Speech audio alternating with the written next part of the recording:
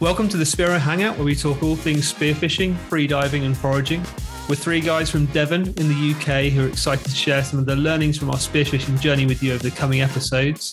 We bring in some special guests along the way to help spread some in-depth Spearo knowledge from some of the most experienced people in the scene.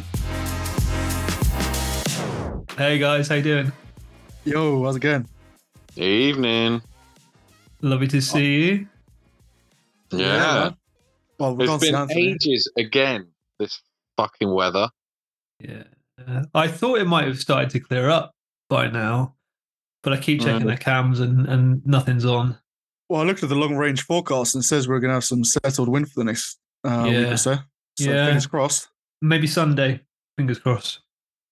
Well, there's still a lot of sort of like surface water and stuff that's got to get out though. So although the wind might be all right, I doubt the viz will be any good for anything much more than scalloping.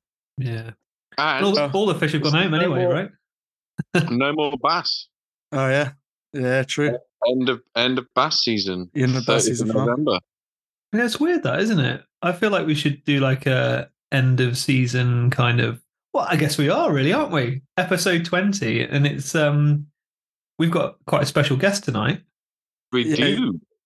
Yeah, you can make a guess, man. Like we've been. I don't know if you lads remember, but when we first started the podcast, do you remember us saying, "Oh, we'll get Dan Mann on at some point"? I mean, that point feels like it's come super quick. Yeah, really quick. Yeah. We had a list of like a few people we wanted to get on, and I think we'll be quite a way through that list by the end of the year, right? Yeah, I can't believe we've interviewed 20 people already, man. It's crazy. Well, 19. I think there was one or two with just us, but yeah, that's mad. Honestly, it's gone so quick. But yeah, it seems to be doing really well, and everyone seems to be loving it. So yeah, it's awesome, man. Yeah, and as a special guest for episode 20, I think could have picked a better person. And we've also got a prize we're going to be giving away as well, which we've got a few sponsors on board with. So we'll give the sponsors a shout because they've generously donated some prizes towards the giveaway. And so it's Optical, UK Spearo, Bearded Spearo, Yakita, and Freedivers Co. If you want to get involved in the giveaway, just check us out on Instagram. It's the _Spearo _hangout on Instagram, and there'll be details how to enter the giveaway. And there's some cool prizes, man. So yeah, amazing. That's really cool. So we got a tin of Optical. We've got Yakita sponsoring some merch. Freedivers Co. are going to be giving away a Bulldog spear gun. Got a logbook from the UK Spearo, and we've got 2 50% off vouchers for Sam Seeley's lobster hunting courses. Amazing. Oh, amazing. Yeah, so we've some really good prizes, man. And get that in over the winter, I think, with Sam. Yeah, I know. Yeah, I keep saying to you lads, like, we need to try and get out there with Sam, but just trying to find the right time. That's it. Like we were saying, time, viz, and yeah. It seems like for us three, work has gone mental as well. Yeah. So it's like, thank God there has been lots of wind and shit viz because work's been chaotic. Yeah, not just that, but work and the podcast. Yeah. Yeah. Just everything takes up time, doesn't it? But yeah, I love it. It's all good. Yeah, awesome. Sweet. Well, I'm looking forward to this episode, lads. Yeah, so we recorded the episode with Dan Mann yesterday. Rich, you were a little bit poorly, weren't you? So it's just me and Anthony taking the reins for that one. Yeah, I'm sorry to all the listeners. And for those of you that can't see Rich at the moment, he's licking his wounds, feeling very sorry for himself in what looks like his missus' dressing gown. And it's not far off, man. Exactly, yeah, it's like pink with silver speckles. It's very pretty. It's so pretty, but also you're a massive pussy bitch and you missed out on the podcast. I know. I'm gutted, honestly, but I was in just far too much pain. But yeah, I'm having my wisdom teeth taken out tomorrow, so it won't be no diving for me for a couple of weeks, unfortunately. So yeah. Well, we hope you get better soon, and yeah. Cheers, lads. Fingers crossed they stop the pain and infection and all that shit. But yeah, let's get Dan on. Hey, Dan, can you kick us off by letting everyone know who you are and what it is you do? My name is Daniel Mann, and I go spearfishing, and I make videos about said spearfishing escapades, and that's about it, really. I put them on Oh, YouTube. welcome to the podcast. Thank you very much for having me. Episode 20. Obviously, we wanted it to be a big name, and I don't think we can get much bigger in the spearfishing world and the cooking world of spearfishing than Oh, man. That's very kind. I know that we have on with us one of your very big fans. I think Ben is going to be the starstruck one. Yeah, mate, I have to be honest. I think you're probably one of the main reasons I got into spearfishing. I've always loved fishing and I've always quite fancied trying it, but it must have been lockdown. I started watching your videos and I just thought, wow, that recently. Yeah, I just sort of got to give it a go. It's it's the same story for a few others, but yeah, your videos, JPK's videos, just kind of set me off. I had to have a piece of that. So thank you for getting me into this wonderful sport. You're very welcome. Yeah, that's awesome. Yeah, tell us a bit more about sort of your spearfishing life, your journey. How old you are, how old you were when you started.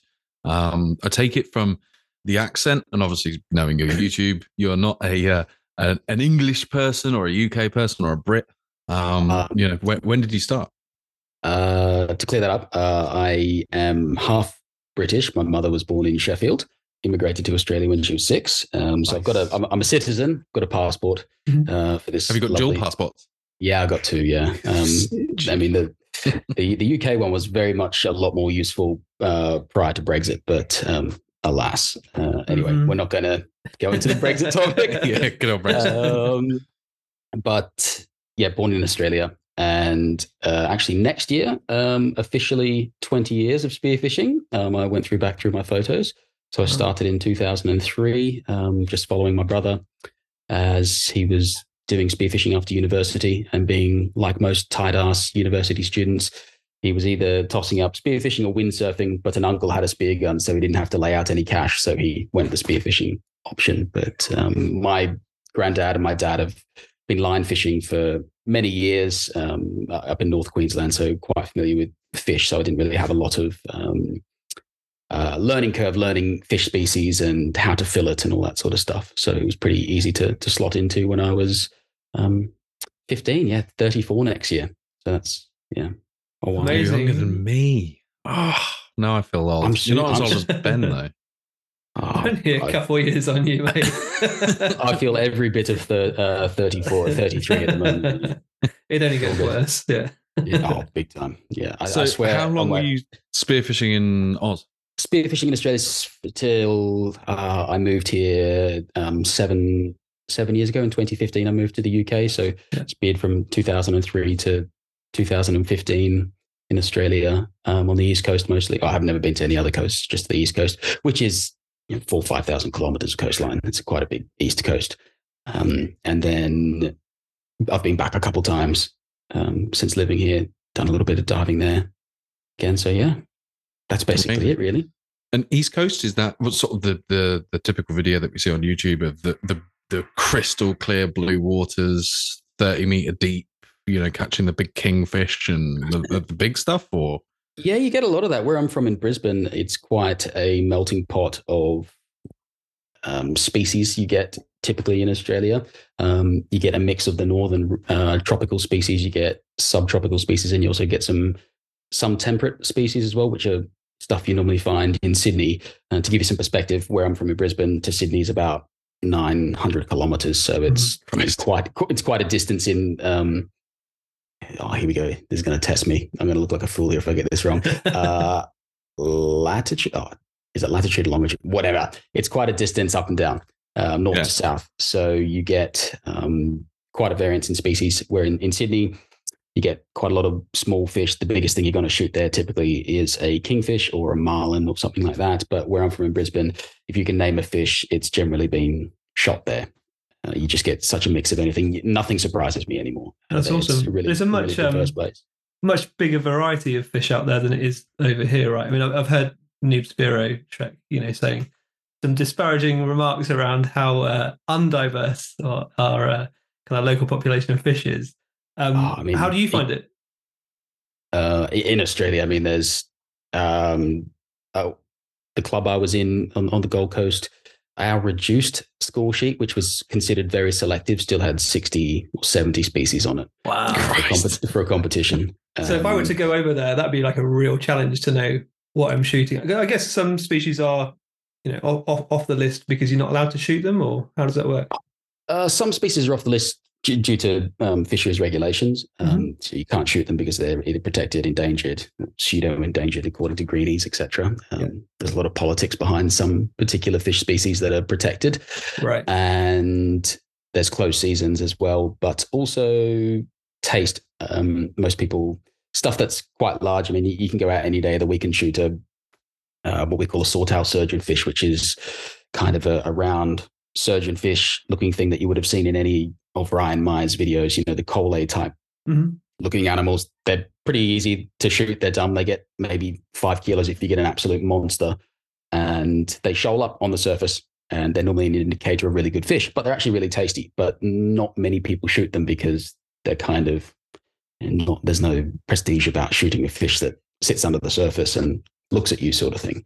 But they're very much tasty. So you wouldn't have that sort of thing on score sheets typically. And then as far as the amount of fish you go to shoot in a competition, I've dived competitions on the Gold Coast, south of Brisbane. In my club competitions, I've shot 13 or 14 species and still haven't won. Wow, that's crazy. Yeah, there are 14 different species in 6 hours, and you're not even really competitive. I've also, the further south you go, they get more species as well. So there's a competition on near the border of Victoria and New South Wales, the Eden competition, and people shoot 24 species in a 6-hour comp there, which is just ridiculous. So yeah, I did a Pacific Coast Championships as well, just a bit north of Sydney. I think I shot 16 species in a day, halfway down the field.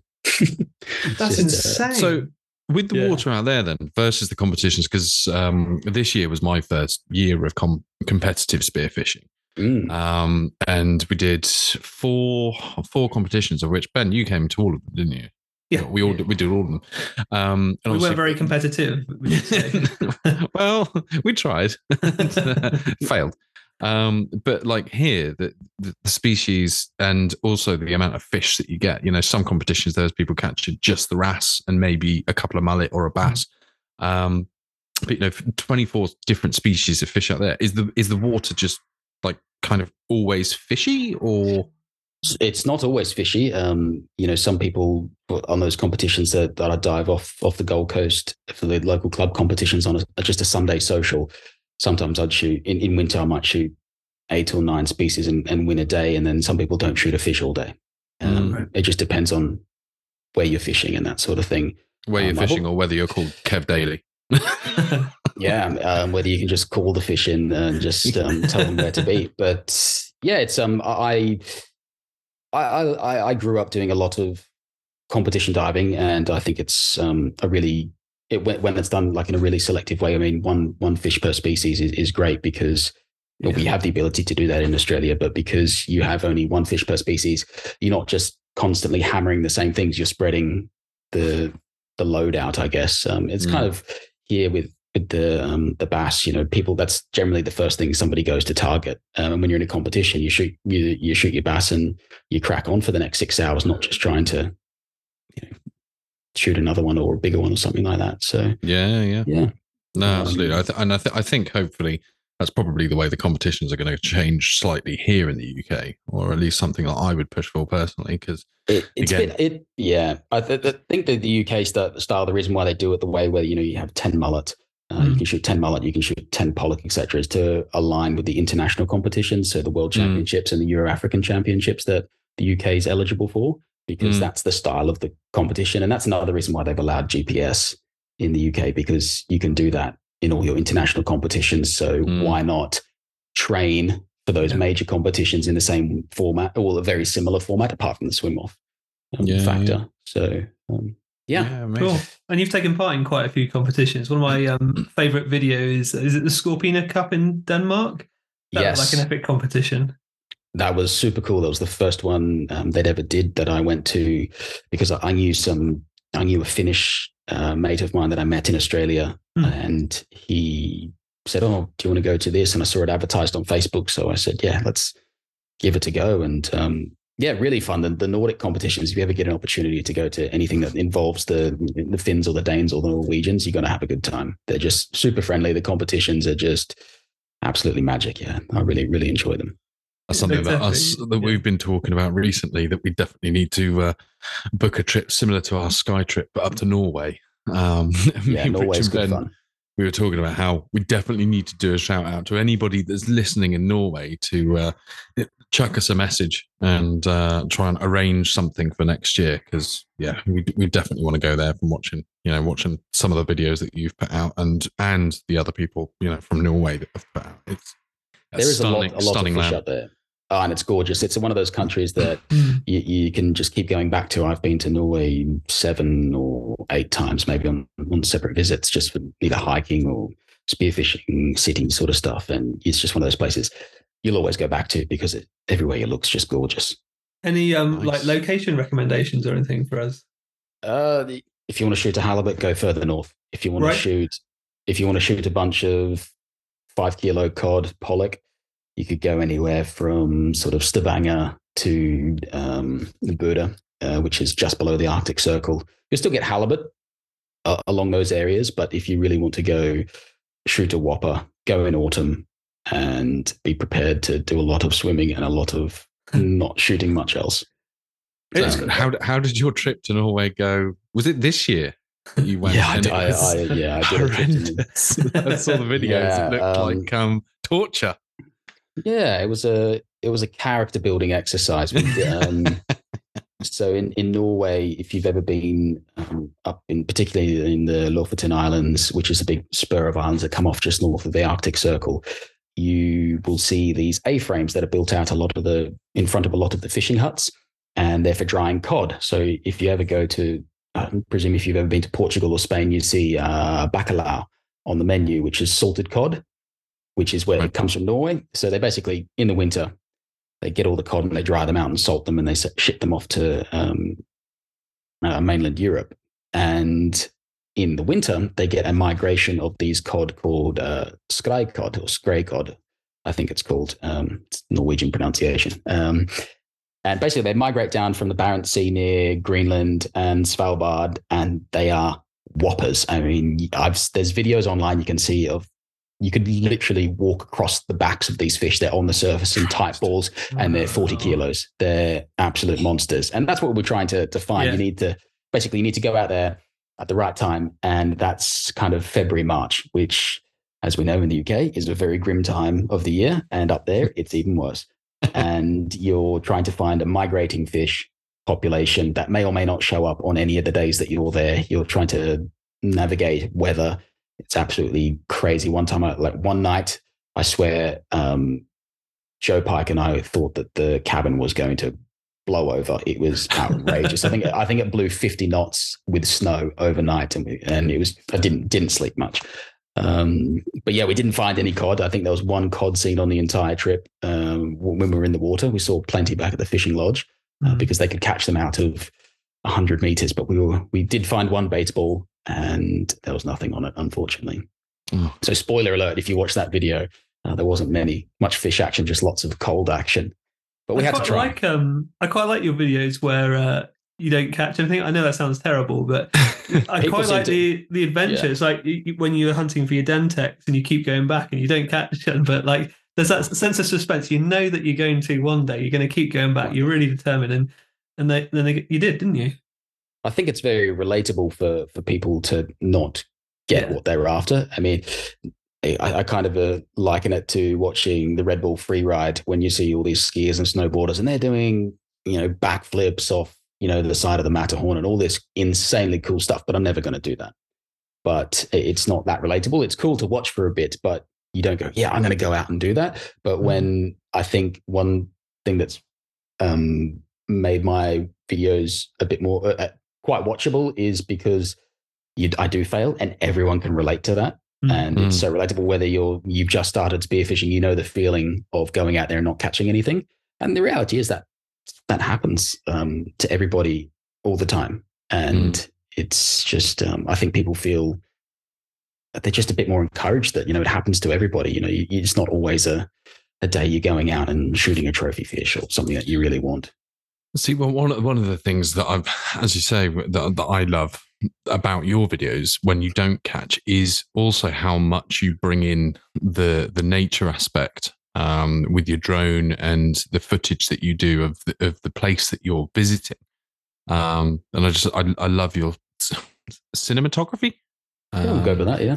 Yeah. I have to fill in the time somehow, don't I? If I'm not shooting fish, I got something else to watch. I love that part as much as I love, seeing the spearfishing. And so, yeah, no, I think you've done, you're obviously doing fantastically with YouTube. But no, Some Christ, days.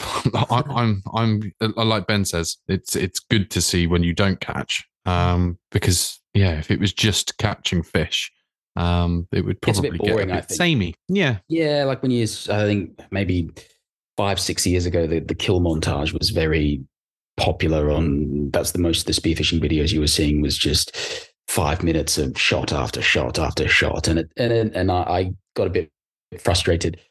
I think because when people would ask me what's spearfishing, and then all you'd have to show them is just you pulling the trigger, and they go, "Oh, that's cheating." And you're like, "Oh my gosh, why is this not being explained better?"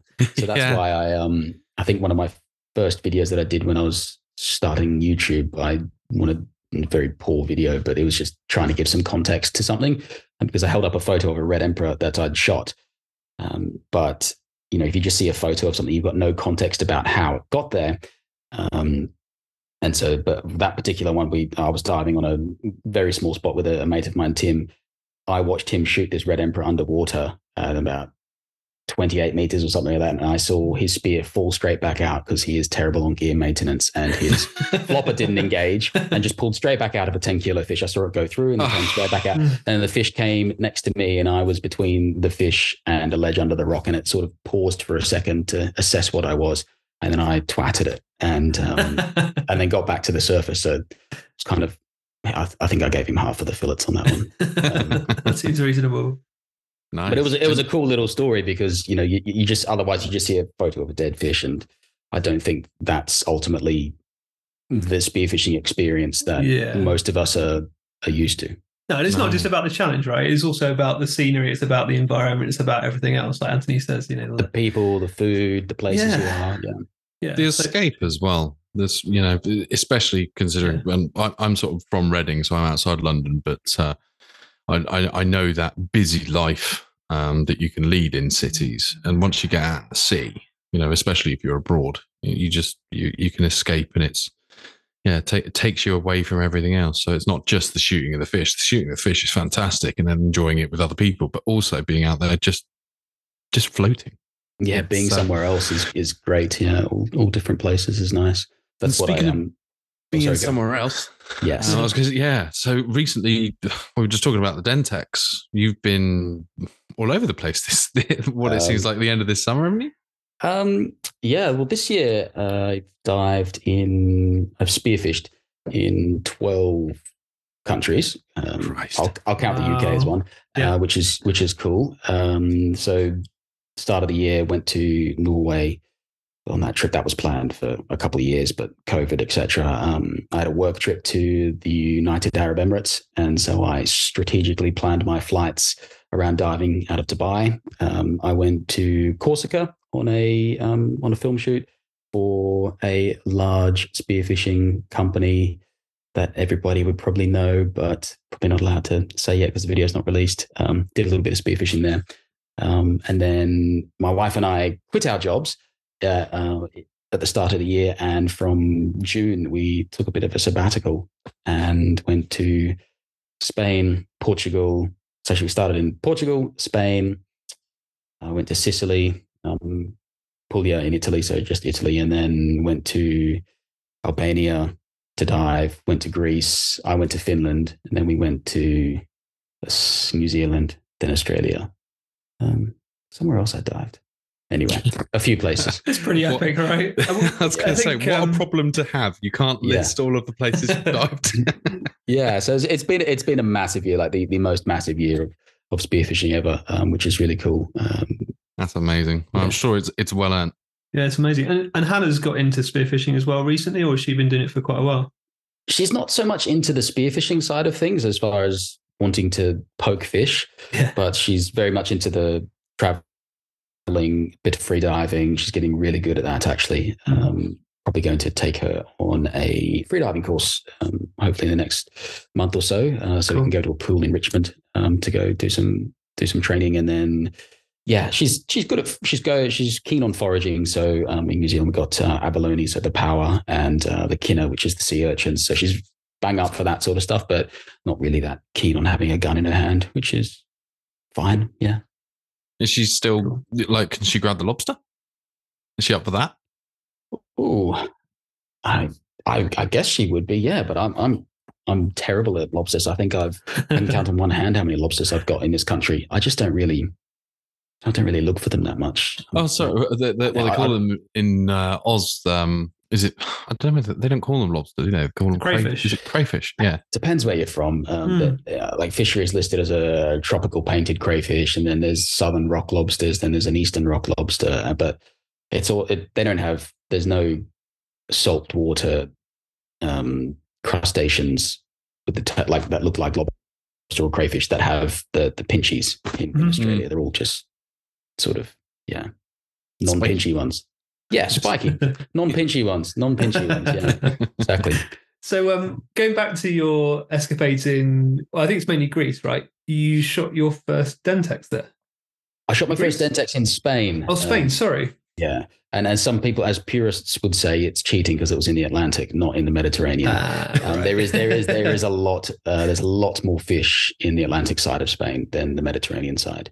Yeah, of many of those countries. But Spain reminded me a lot of Brisbane. Actually, there's current. Most of the diving was sort of between 20 to 30 meters, and really interesting structure. And you're using the sonar to find where the bait's sitting on up current sides of rocks and diving on features, that sort of way. Very similar to how I dive at home. So it was quite easy to slot into, but also the fish are still very smart. Yeah, and it was quite an achievement for you because you certainly made it sound like it was quite an achievement having, all these kind of failed trips and not being able to find one. Is it the most elusive fish you've kind of tracked down? I don't think they're particularly elusive.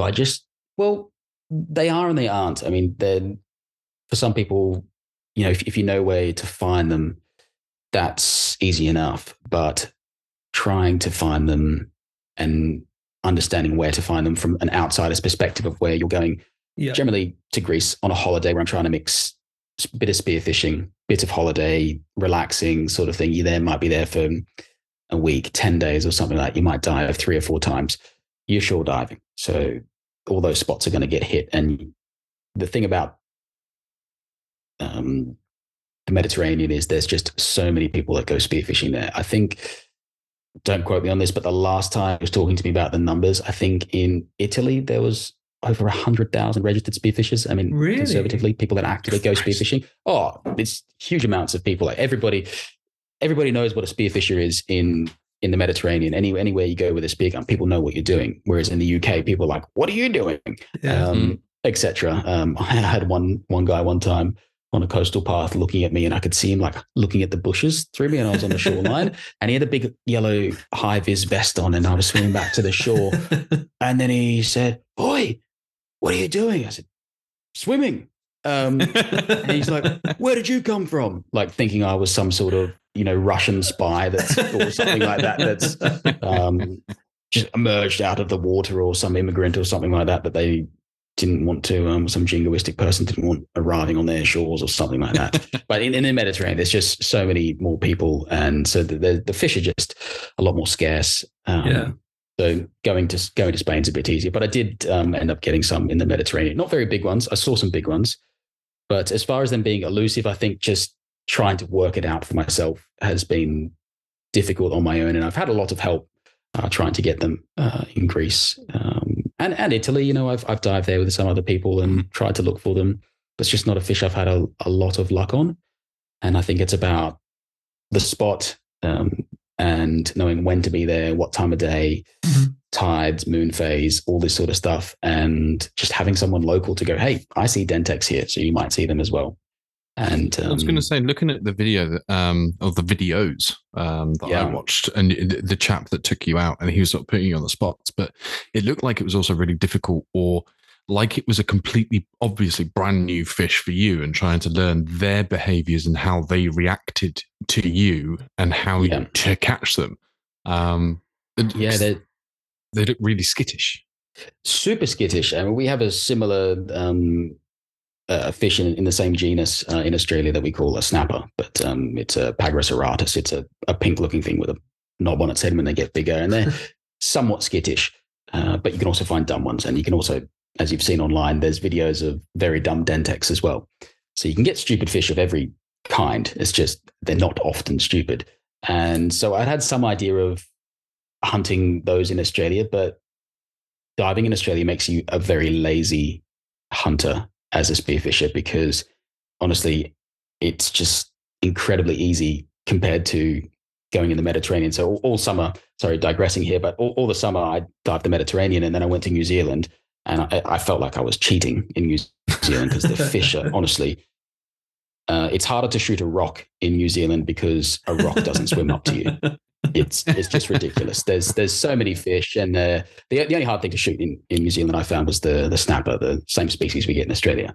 But yeah, the Dentex they're just very skittish. The water's very clean, so they can see you from a long way away. Whereas in Australia, sometimes you can get snapper in 5 or 6 meters visibility, and it's a bit easier because they come a bit closer before you can see it. Those things can see you from 20 meters away. They can feel you, and also you're trying to dive quite, for me, like a bit on the top end of my limits of what I'm comfortable spearfishing at. And yeah, you just don't get any second opportunities either, or very rarely. You see it and you miss a shot, that's it, spot's over. Whereas in Australia, sometimes you can shoot multiple snapper out of a school if you're on the right spot and the right conditions. So yeah, just very challenging. Yeah. The flip side, I guess, it's quite rewarding. Super rewarding. I'd first seen those fish on you won't remember this, Ben, but there was a magazine called Deep Worldwide by a Greek chap who's sadly passed now, but he would make DVDs on a magazine cover maybe 10, 12, 13, 15 years ago. I think it is now. Like, it's quite a while ago, and he was always making videos about these Dentex and how cool they were and elusive. And I saw those, and I was like, I'm going to shoot one of those one day. And I got a bit obsessed with them, especially moving over to Europe. I thought, well, I'm going to have a crack at these. And I thought, yeah, I'll go to the Med, I'll shoot one. They can't be that hard, but oh my word, it's just, for me, very difficult fish. But I feel like the monkey's off the back a bit now, so I could probably relax and maybe a bit more successful. That's cool. You got any other elusive fish that you're after?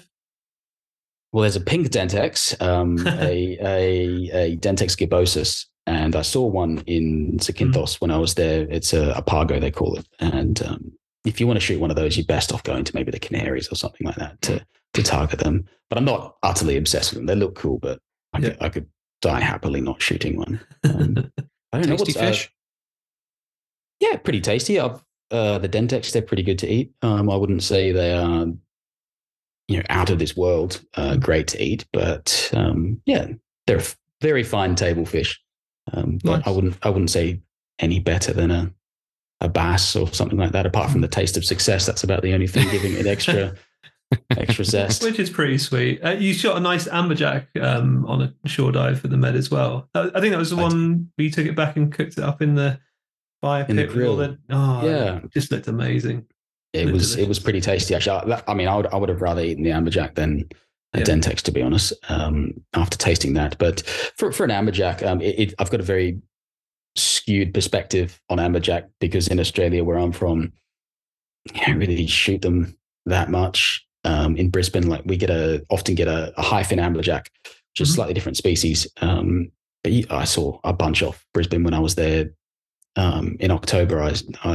You'd see them 7, 8 kilos, and you're like, whatever, you just keep swimming past them. You don't That's worry weird, isn't it? You can't even. It is weird. That. So when I shot that amberjack, I was like, it's like a 6 kilo amberjack. This is cool. But I was like, oh, I'm in the Mediterranean. This is actually cool.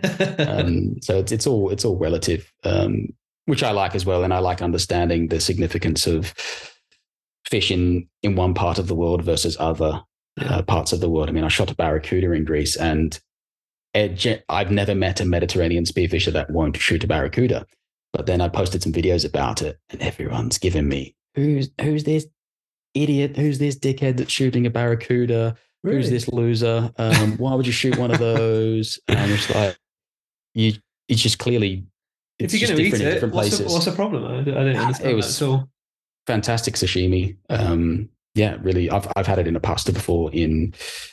Pasta for all those UK listeners. Some things don't change.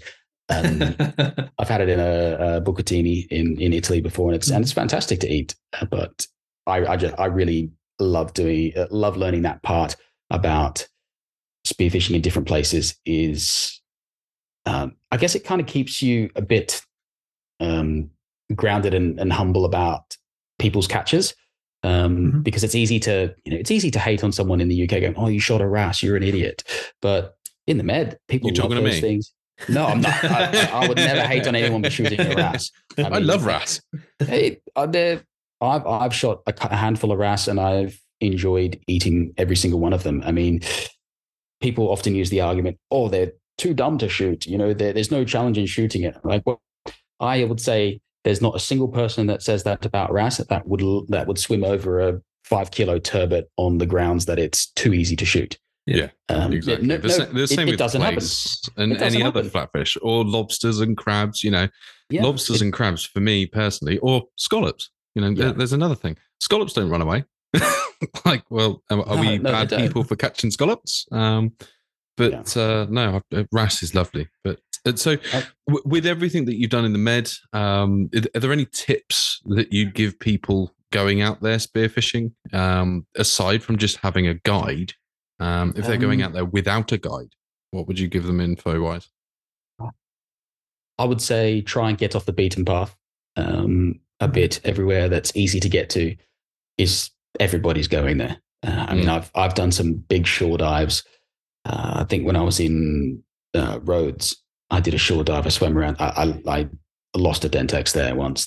And some of the holes that I was looking in afterwards had spear shafts in them. I was like, freaking hell! Like I've swam a long way here, and then there's somebody not only spearfishing there, but had a red hot go that they've lost a shaft inside a cave by shooting something on a shore dive that's 1.5 kilometers from the nearest beach access point. I think this place does get shot up a bit, so I would go with low expectations, and I would probably just enjoy the clear water, but also have to be quite careful in that clear water, because it's so easy to get into deep water very quickly and like unknowingly, especially when it's warm. I mean, when I was there, there's some places are diving in. Oh, actually, that spot in Zakynthos where I shot the amberjack, I saw that pargo.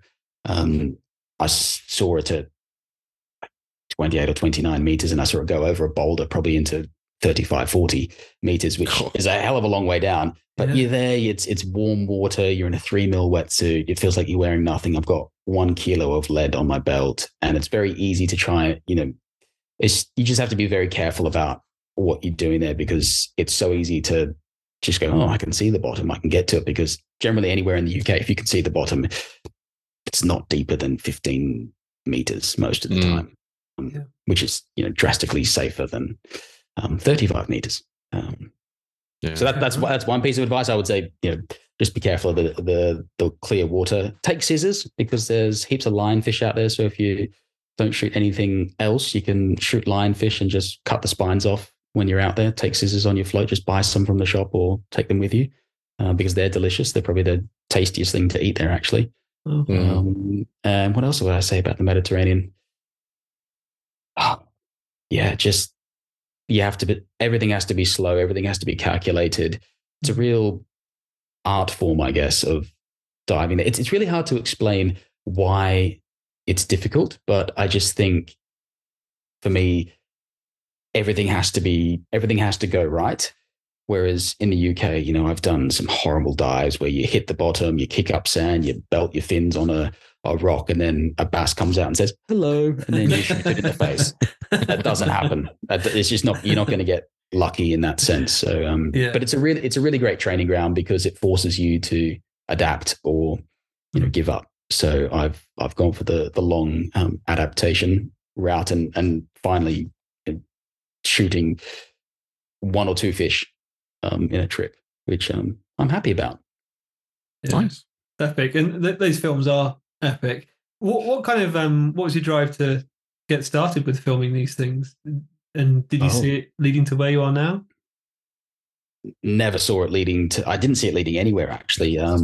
In 2012, I think it was, or 2011, 2012, maybe. I think the GoPro Hero 3 Black came out, and all my mates that I was diving with, which was about 3 people, my mates that I was diving with, they were all filming with these other Contour cameras, and they were sending their clips into a spearfishing magazine in Australia and putting a DVD on the cover of the magazine. And I thought, if everybody else is filming, sure, I'll give it a go. And then my wife, fiance at the time, now wife, her family, and she and my side of the family all put in and got me a GoPro for Christmas. And I just started filming stuff. And then I think it got to about 2 years later, and being a very obsessive person, wanting to make things the best and they possibly could be, I thought, we need to do something other than kill shot montages. We need to make these videos great. And then I bought a mirrorless camera and just kind of taught myself from YouTube tutorials. And then end of 2015, moved to the UK, didn't have a job for a while, and I was sick of being an electrician. And I thought, well, maybe I can start a new life here, being a cinematographer or something like that. And so the only thing I could practice on editing and shooting was my spearfishing stuff. So I thought, oh, great, I'll give that a go. And then a couple of years later, managed to get a job full-time at a production company in London, hung up the Sparky tools for a bit, and just got a lot of training there, shooting 5 days a week sort of thing. So just learning either shooting or editing, and just accelerated that process, and tried to translate that into my YouTube videos. Just because awesome. What's your kind of workflow like? You obviously got a few different cameras. I've seen you got one on the head, sometimes one on the gun, sometimes your big camera on your float. What's your kind of typical setup? And also, what do you do at the end? Is it like put together in Final Cut Pro, or what's the? So typical sort of things I'll take. I take my mirrorless camera, which is a Sony A7S III, which is a crazy. Way too overkill for YouTube videos, but I love it. It's a great camera. I use it for work as well, so that's how I justified it.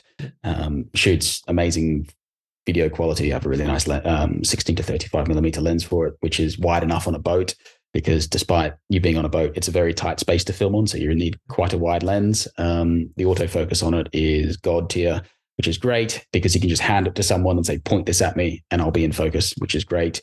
So it's pretty good that way. Take a GoPro on my head, normally filming on my head. I don't really like the gun mount because the gun weighs to one side. I also don't particularly like the angle that much because as soon as, if you drop your gun, you miss all the action. Then I always forget. I don't know, I've just got this sort of instinctive habit now of filming on with a GoPro on my head for 10 years that, take my last... I hit the button on my head, take my last breath, snorkel out, and that's my dive routine. So if I dive without a GoPro, I feel really naked because I reach up, and probably a bad thing. Do you do it on a head strap, or do you have like a mask with a woggle on it? Head strap always, because then you can take it off. And there's a little trick with the head strap when you put it over your head. If you pull one side of the strap under and tuck it under your snorkel, it won't. If it does fall off, it's attached to your mask. I lost 2 GoPros prior to my good friend Timothy telling me, I learned, I did this technique after I saw you lose 2 GoPros. That's handy information now, mate. Funny you should say that, Dan, because I remember you giving that tip on one of your YouTube videos, or maybe it was a Noob Spearo. It was a video years ago, yeah. Well, I did that and I lost my GoPros. Yeah, I was going to say. Yeah. And I don't know what it was. With it tucked under? Yeah. Anyway. Oh, no. The funny thing is I found it the next day on the beach. Which was pretty lucky, but it's definitely not foolproof, is what I would say.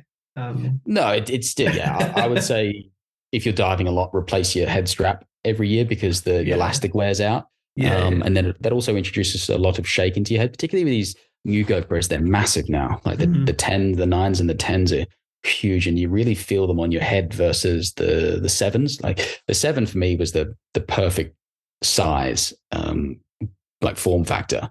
The battery lasted a decent amount of time and that sort of thing, but just like there's better things out now. So talking about head straps, and I used to. Well, I've got a. What is it? Is it a 10? I think it's a 10 black or something like that. Yeah. And I had I can't remember whether it was a bow shat or some other kind of mask with the GoPro mount on the mask. And we were out in one of the local haunts, and anyway, I had the GoPro on, swam through a load of stringweed, and sort of forced my way through. Anyway, 10 minutes later, I've then got leaking coming through the mask. And I'm like, what the fuck is that about? And I then realized, sort of casting my mind back, I'd torn effectively the mask off of my face and dislodged the rubber from the mask. Perfect. And it was just like, oh, great. Well, that's ruined the fucking dive then. Thanks. To be fair, you did carry on diving for another hour. And I'm sure you caught a fish after that as well. I was just spending the whole time with my head on its left, blowing through my nose like a fucking scuba diver trying to keep the water from coming in my mask. That's why I don't use a GoPro mask. I think just, especially in the UK with, like you say, kelp, stringweed, and if you're looking in holes, if you're further, in Sussex and that sort of stuff, looking at a lot of holes, Dorset, just bumping it on that could just really ruin a dive. Whereas if you bump it on your head strap, it may not be the perfect angle, but at least your mask is going to be on your head and that sort of thing. Plus, sometimes I take it off and give myself a selfie underwater or something like that, or on the surface, and it just makes it a bit easier to do. And then sometimes I have a big camera. At my last work, I had a Panasonic GH5 in a Nauticam housing, which is a big aluminium bulletproof housing thing, which produced stunning images, but quite a lot of effort to swim out on a shore dive with that on a float. And also, I can't justify buying one of those myself yet at the moment. I mean, that was for a specific job in Timor-Leste, which is in Indonesia. Well, it's its own country, but it's around that part of the world. I was there for a documentary about cetaceans, and they needed this camera. And the housing for the camera with the dome port was $3,500. And that's sterling. And then the camera and lens was only like $2,000, which is just mental. So all up, you're sort of swimming around with, basically a 2012 Golf on your float equivalently, that's the kind of money you spend, like $6,000 you're spending to swim around in your float. You think, geez, I hope I don't lose this. So I had the luxury of borrowing that when I worked at the production company that I did, but now I took my sabbatical. I'm a freelancer now, but yeah, so that was saying cool. That the one of the instructors that I went out with Go Freediving guys, the first course I ever did getting into spearfishing was a freediving course over in Tenerife, and Pash, who's really, I don't know whether she's really well known, but she's a bloody good underwater photographer, and she had one of these cameras in a full kit with the dual handles either side of it and the lights, and anyway, it was like $15,000. Oh, it's outrageous. It's like, fucking hell, you're only taking photos. Just take a GoPro. Just take your phone. Yeah. Good photos, though. Like, you get different size sensors in them, don't you? And then the one in the GoPro is pretty small. So whenever there's a cloud in the sky, like, the picture quality just takes a dive, right? GoPros are great when there's a heap of light around, but they do struggle when it's a bit darker. But also, there's the practicalities of the GoPros, maybe. Sorry about that. Can you hear that? Only a little bit. Fine. Okay, you can only hear the baby a little bit. Okay. It sounds like a cat meowing. So it's okay. We'll say there's a cat outside. It's my niece. Sorry, she doesn't want to go to bed. What were we talking about? Oh yeah, the GoPro. The great thing about the GoPro is it's so easy to dive with. So the practicalities of it mean that you probably end up with more footage that's okay than trying to carry around one of those big camera rigs. Like I think I've used that big camera rig, and I think the deepest I've taken it's maybe like 25 meters, and it's a hell of a long way to swim with a huge one. I'm sure you would have seen David Ochoa, a Portuguese guy. He makes just the best spearfishing films that I've ever seen. Like when I say, what do I want my videos to look like? I want my videos to look like David Ochoa's. He swims down, he dives 40 meters, 45 meters is one of these things filming people. It's absolutely insane. And yeah, hats off to him because his footage looks awesome. But yeah, the thing about it is if you're going to be taking one of those, you need to be, if you're going to be investing in one of those, you need to be able to make money out of it, or you got to be really flush with cash just to have a nice toy. But they are cool. They do produce a much better image, but for the majority of the stuff, your GoPro is great because it's easy to take along. It's in an affordable price range for most divers. I mean, if you've got a set of carbon fins, you can more than likely afford a GoPro or something like that. So. And you were testing out the DJI Osmo or something like that? Yeah, so they reached out and asked if I wanted to test one and maybe just see what I thought and do some content for them. And I really like the camera because it hasn't frozen on me once. The battery life seems much better than my Hero 10, and the stabilization's on it's great. The video looks really tasty and crispy. They're releasing an update. It was supposed to be on Friday, I think, but I think it might have got delayed. But to add 10-bit color to it, which is what the new GoPro 11s have. That means nothing to most people, but most of your GoPros film in 8-bit color. So video is made up of red, green, blue pixels and a brightness value. So when you've got four values in a cluster of a pixel, it's brightness and a mix of RGB. When you have 8-bit color, you have 256 shades of blue, 256 shades of red, 256 shades of green, and that's all you've got to work with. When you have 10-bit color, you have 1,024.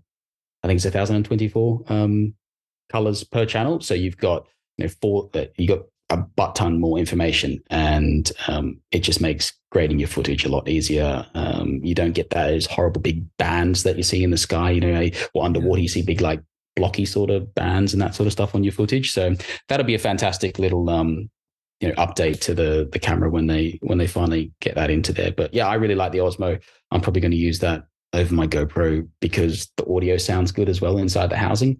And that's a big problem that I have with the GoPros is when they're in a housing, they have that they got this this hissy sound. It's like noise reduction, isn't it? I think it's like detecting whether there's underwater or wind or something like that, and it's muffling the sound. I think it's when it's in that clear housing, the waterproof one. It's kind of echoing inside there, but bouncing around in some sort of infinite loop of trying to reduce the noise and kind of destroying it. Because I have to go through noise reduction on every single one of my clips if I use the 10. But ironically, my Hero 7 it doesn't do it for some reason, even in the housing. So that's why I always carry Hero 7 on my float inside the housing because I can talk to it. And I can get okay audio out of it when I'm at sea. But the Osmo doesn't have that problem either. So it's, 3-4 years older, a newer camera tech. So I'll probably going to use that. Cool.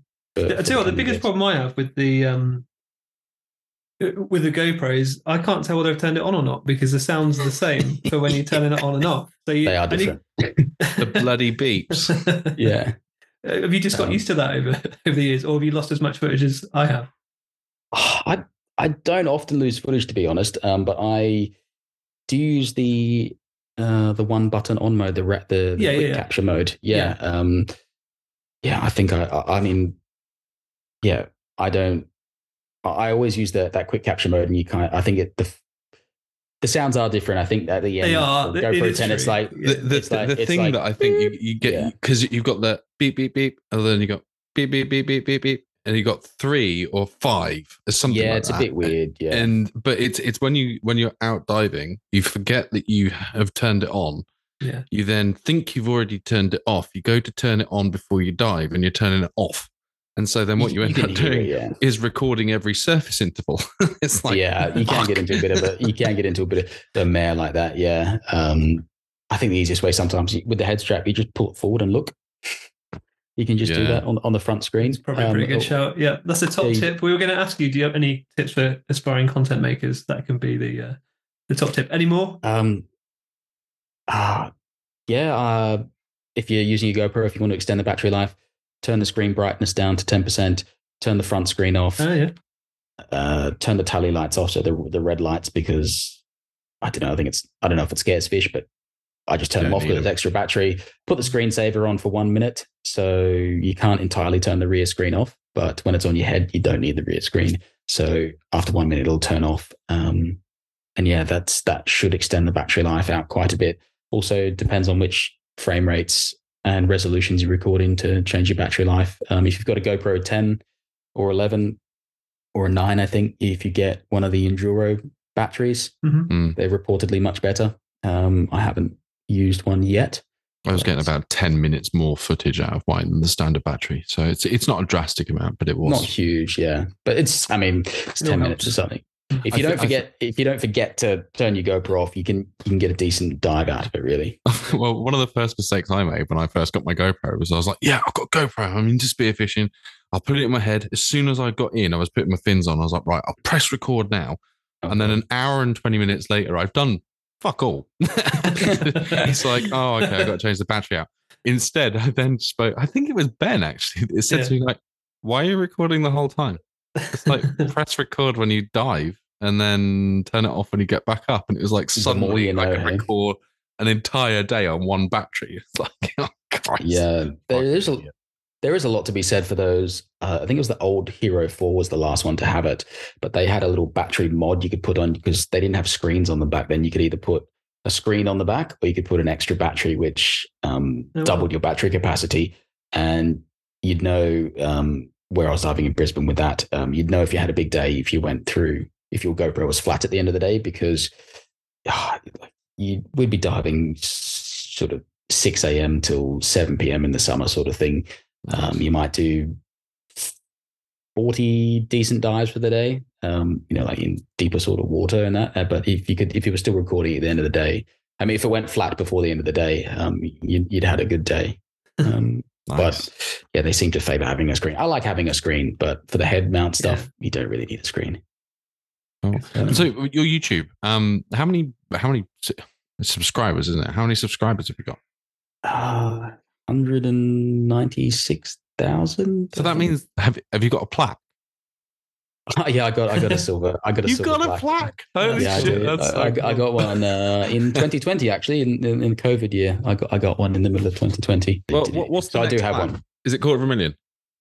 No, they don't give you a squat for $250,000. You get one at $1 million. You get a gold one at $1 million, but so it's 100,000, then $1 million, then 10 million, and then 50 million, then 50 million, and then they had to make a new one for Mr. Beast when he got to 100 million. I was going to say, we need to get you in touch with Mr. Beast and see if we can get some of his subscribers. Yeah. Well, I think it is a mind-boggling number when you think about 196,000 people. That's tweaking them twice over, just about, sort of thing, which is it's amazing. Which is nuts, but and how many views do you get on average on a video? Oh, this is a contentious point. Depends on the video. Like I never know what video is going to take off. Honestly, I literally close my eyes, press the button, and say, "I hope this video does well." We'll see. Some videos do well. I mean, I got more views on me having 25 minutes in Greece, not shooting a single friggin' fish. I've got 150,000 views on a video that's got no fish in Greece. And then I get a video of me shooting a Dentex in Greece and it gets a tenth of the views. I don't understand. Was the video clip thing of your chest? Because that's an enticing thing. Yeah. Maybe it is. Maybe I need to get my pecs out a little bit more. That's it. Clickbait. Sometimes I think you need to have boobs to get views in the spearfishing sector at the moment. But anyway. That's all right. I'm not going to comment on that. Yeah. I'll get in trouble. So what's next for the channel? Any big plans that you can tell us about? Anything in the pipeline that we can get a hint on? Well, I'm kind of freelancing, just doing editing and cinematography jobs at the moment, and then trying to treat the YouTube stuff a bit more seriously, like a full-time job, which I'm having mild success at trying to do. I'm working with my wife trying to plan out what's going to come out and varying audiences and that sort of stuff. So I will be producing a lot more content, and obviously over the summer diving in so many different places. I've got lots of videos backlogged. I think I shot 4 terabytes over the summer, trying to be conservative on the footage as well.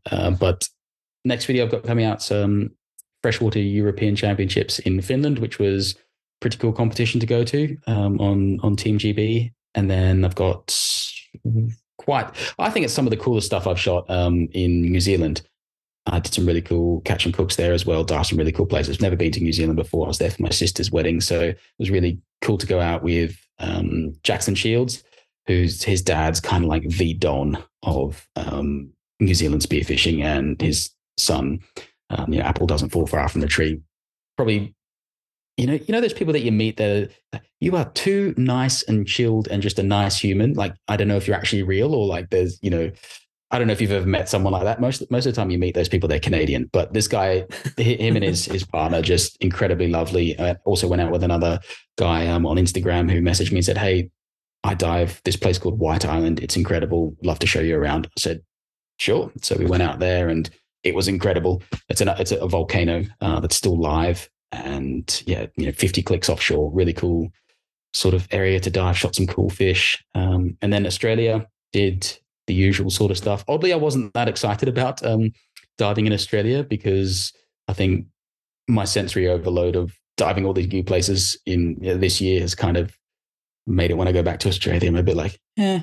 It's a really. Yeah, it sounds very sort of arrogant to say that I wasn't that excited, but yeah, something about, I don't know, I just, not that I've been there and done that as such, but I mean, there's so many things I would love to do even off my hometown and the fish that I like to shoot, but I think it reinforced, it was more about just hanging out with good mates. I mean, that was better than the actual diving. I mean, there was one trip I did, probably my best dive mate there, Timothy.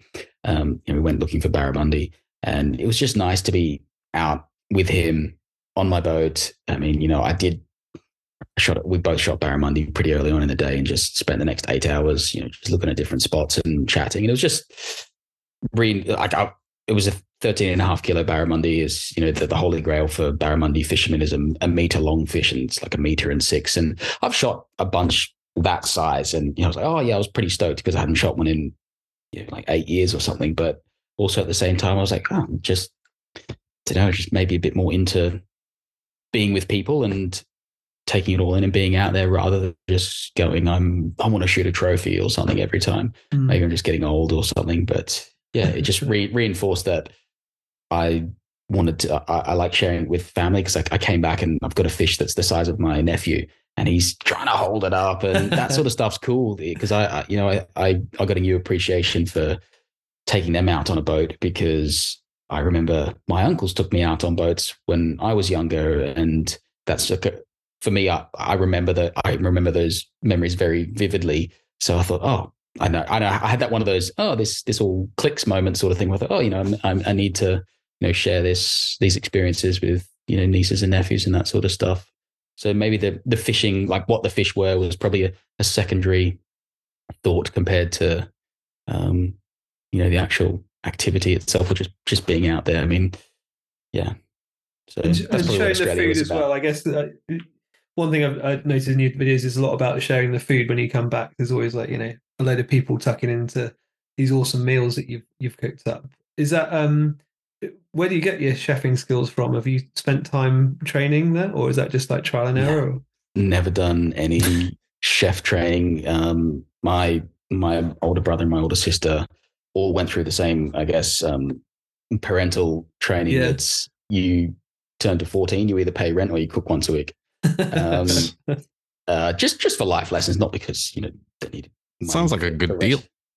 Yeah, it was just you're going to need to feed yourself one day, and my folks didn't want me growing up on microwave meals, and so I made really shit food for the first bit. And how do I turn a fry pan on? It's a weird thing to, I don't know, I guess people of our vintage, you think that, or cooking, I mean, how can you not sustain yourself? But at some stage you didn't know how to actually make your own food, which is bizarre. I mean, you can make a sandwich, but so I guess just always doing that. My family were quite big up on having people around and hosting them and having people for dinner and that sort of community style event, just putting on a nice spread and having people around. And that's what I love to do. I one of the things I think in the lockdowns that was big for me is if I did go diving, because I was diving a lot more because I was furloughed.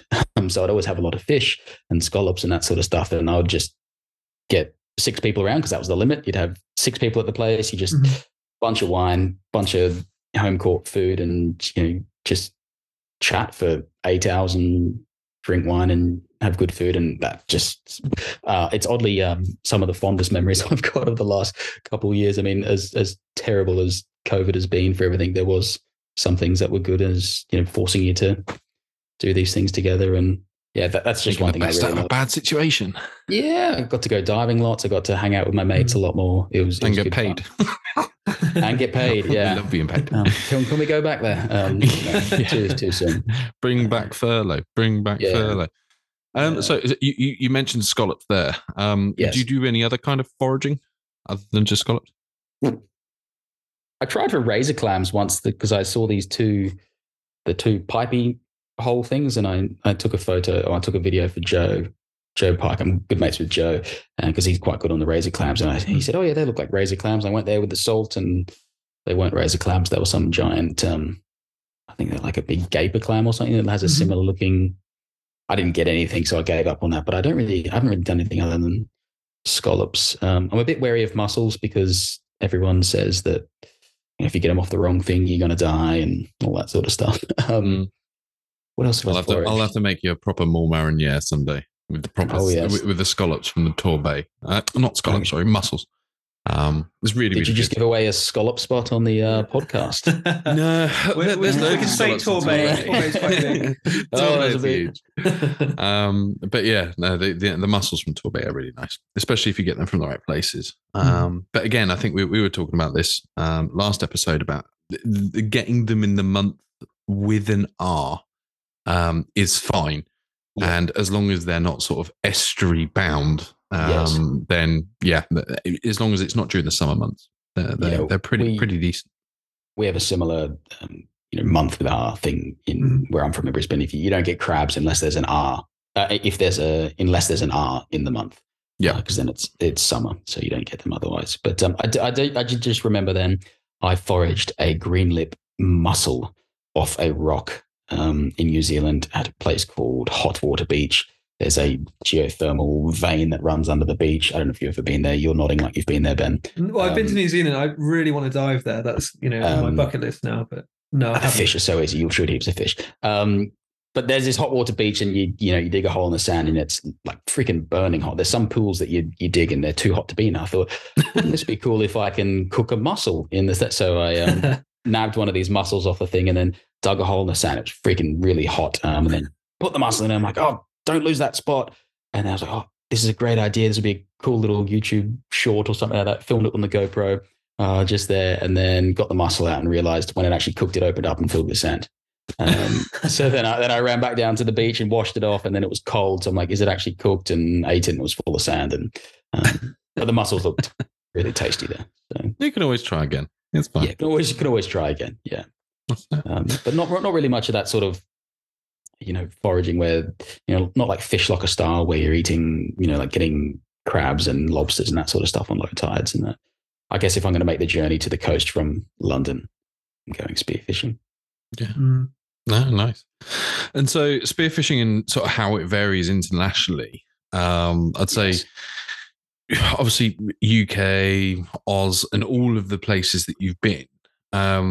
Where's your favorite? I mean, they're all so different for many different reasons. I mean, like Australia's great because there's so many different species. It's easy to shoot a big fish. I don't care what anyone says. Shooting a big fish is a nice feeling. Shooting something that's 5 kilos sometimes generally feels a lot better than shooting something that's 1 kilo. That's just the way it is. So there's lots of fish there, although butt ton of sharks off Brisbane now. It's outrageous the amount of sharks there. So I didn't really enjoy that much this time around. Never used to be like that. New Zealand, really cool because it's shallow. Most of the stuff, there's a load of different species that I've never shot before. We get some of them in Australia. So some of them you only get in New Zealand, some of them you get in Australia as well. So I was just shooting anything that I'm like, oh, I'd only ever get that if I was in Southern Australia. So I was shooting all the temperate fish, much to Jackson and Sophie's delight, because they're like, yeah, you're a tourist, you're shooting these fish, because they don't normally shoot them. New Zealand's great for that because it's just easy to get a feed, and the amount of quality seafood that they have on offer there is awesome. So if you want a place just to go get a feed and have fun, New Zealand's it, except they probably do get a great whites. I didn't see any sharks when I was there, but there's seals everywhere that I went. I was like, if there's great white jelly beans, there's great whites somewhere. But I also love the UK. There's such a variety of easily accessible, tasty stuff. Scallops, lobsters, crabs. You get the spider crab march in. You get bass are great to eat, and pollock, they're fun to shoot. You get the occasional gilthead, and it's relatively shallow water. But it's cold, so that's maybe a negative for some people. And then there's not, generally speaking, not any sharks to worry about in the UK. Just the Mediterranean, it's great because it's clear, it's often warm, but there's not many fish to supplement that. There's you're the unluckiest person on the world if you see a shark in the Mediterranean, in that sense. But it's also very rewarding when you do get to fish. So it's hard to say like one is the favorite place, but I mean, I guess if you told me that there was only one place I could dive again for the rest of my life, I'd probably have to say Brisbane though, just because anything can happen. Amazing. Cool. Yeah. Oh, I think we're going to move on to listeners' questions. So yeah, here we go. Yeah. Well, how big is it? Well, normally we have, what is it, like 2 or 3? I thought that was going to be a listener question. How there big is are it? 4,300 questions. Look out. Fire away. We've got about 15. We'll take it in turns, mate. You kick us off. Ben, you go for it. All right. Any advice for those trying blue water spearfishing for the first time? Don't pull the trigger until you can see the eyeball of the fish, because otherwise you're not close enough, generally speaking. When you think you're close, get closer. A lot of those pelagic blue water fish, wahoo, Spanish mackerel are kind of a blue water fish that you get them on reef. And anyway, a lot of those fish, they're big, so they're not going to bugger off quite as quickly as reef fish. So you can, put in a few kicks just to close the gap, often on those, like wahoo particularly. But most of the time with wahoo, they're going to swim up to you anyway. Kingfish as well, you can put in a big kick and get a bit closer to them. But you really want to be able to see detail. If you want a great example of how not to do it, I have a video entitled My First Time Spearfishing Dogtooth Tuna, where I didn't shoot a single wahoo in 10 days in Tonga, and I probably shot at a dozen. And some like whoppers, like some of them were just absolute logs, like 30 kg plus.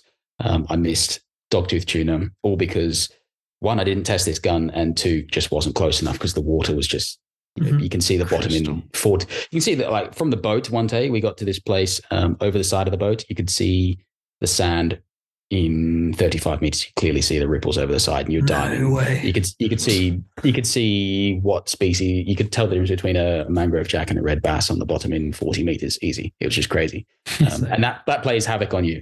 So yeah, just when you think you're close enough, get closer again. That's what I'd say for blue water, and use enough gun. Don't take an air rifle to shoot an elephant. Use enough gun and test it. Yeah. What happens after you have 2 or more pints? As famously 2 pint Dan.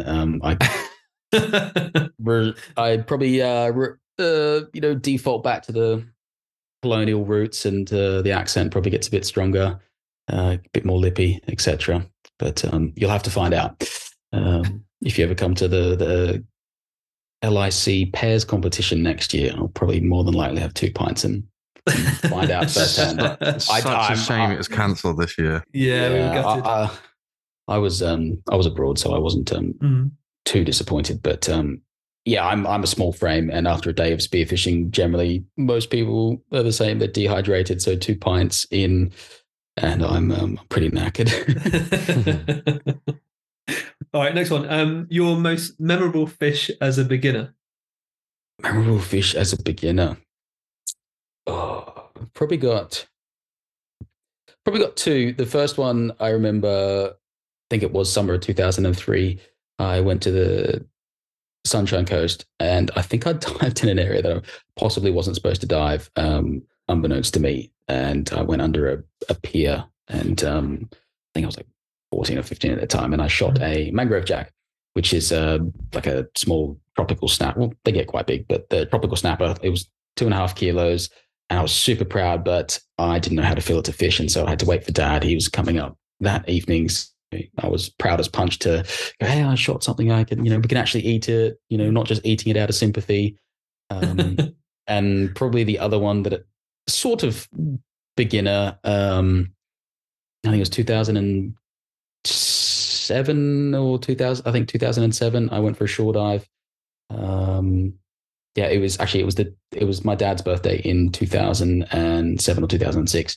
I went for a shore dive, and I was at this place called Kingscliff. It's probably the best shore dive spot, close to Brisbane. You name it, anything's been shot there.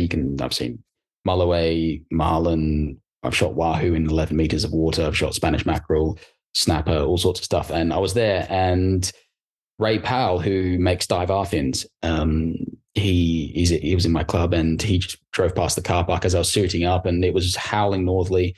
And when you get a howling northerly at that time of year, the water's green and dirty and cold, and generally not going to shoot anything. And he said, "Oh, you're wasting your time. It looks pretty turd out there." I was like, "Yeah, well, I'm here now. I've driven an hour and a half."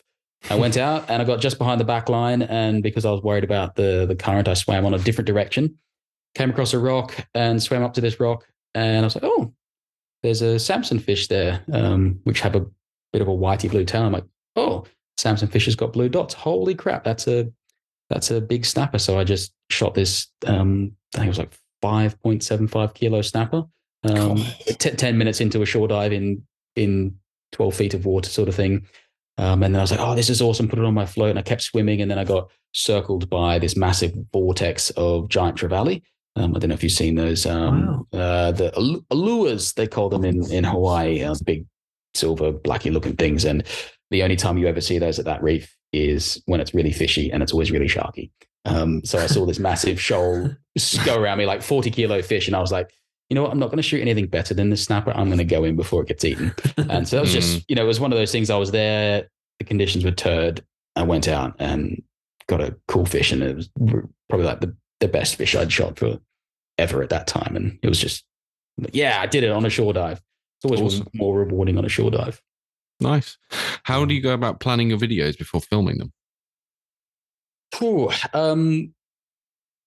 If I'm making a tutorial video, I like to go old school and pen and paper it down. Like when I did a video about should you use a reel on your gun, I just went and tried to list all the things of why you should, why you shouldn't, and then try and make that into a logical order. But for videos such as the stuff I've been doing recently, where I go somewhere, it's really hard to plan out because you don't know exactly what's going to happen. You know what you'd like to happen, but it's kind of hard sometimes to plan it out. So sometimes, like that Norway trip in March, I was like, in my head when we were going there, I was like, yeah, this is going to be so good. We're going to go there. We're going to shoot 40 kilo cod. We're going to smack some halibut. This video is going to be epic. Day 4, I was like, what am I going to do for a video? And then, so sometimes you have to maybe film some stuff there when you're there and thinking about the story. If you're that way inclined to, make your videos that way. But most of the time I just kind of go with the flow, and whatever happens on some of those more just adventure day type videos. But any of the tutorial stuff, I write down and go, and I type it up and go, this is kind of the idea that I'm going to try and communicate. But I don't use a teleprompter because they can look really unnatural when you're just reading off a teleprompter. Hi, my name is Ron Burgundy. I am a sissy lala. That sort of thing. I've done so many commercial shoots where people read off teleprompters, and they can be the most animated, lovely people in the world. And then they read off a teleprompter and their name is Joe Blogs, and it's terrible. So I kind of just, try and get it out in a paragraph at a time. Oh, cool. Best travel destination for spearfishing from the UK? So I guess that question is, where would you go if not in the UK? And presumably not. If you want to shoot fish and you want it to be shallow, go to Norway. So many fish in Norway. Beautiful country, beautiful people. It doesn't have to be expensive. I mean, I know there is some charters popping up there now, but you can book a fishing lodge and a boat. There's a wonderful website, dintur.no, and you can search by region, and it's kind of Airbnb for fishing lodges, and you can check availability of what type of boats they've got. So every time I've been to Norway, we've never gone with a guide. So we just look at the charts and look at the location, Google Earth, trawl the internet for all the information you can, make an educated guess, go somewhere and go looking, which is a very daunting task when you just rock up into the Arctic Circle and they say, here's the keys to the boat, have fun. Oh my gosh, where am I going to find fish? Which is a big part of the adventure. But if you want to do that and just have a great time, go to Hitra. It's kind of like in the middle of Norway. If you want to go shoot a bunch of fish, there's a very popular spot, Saltstraumen. It's near Burda. You can fly directly to Burda from London, I think, at certain times of the year, or via Oslo.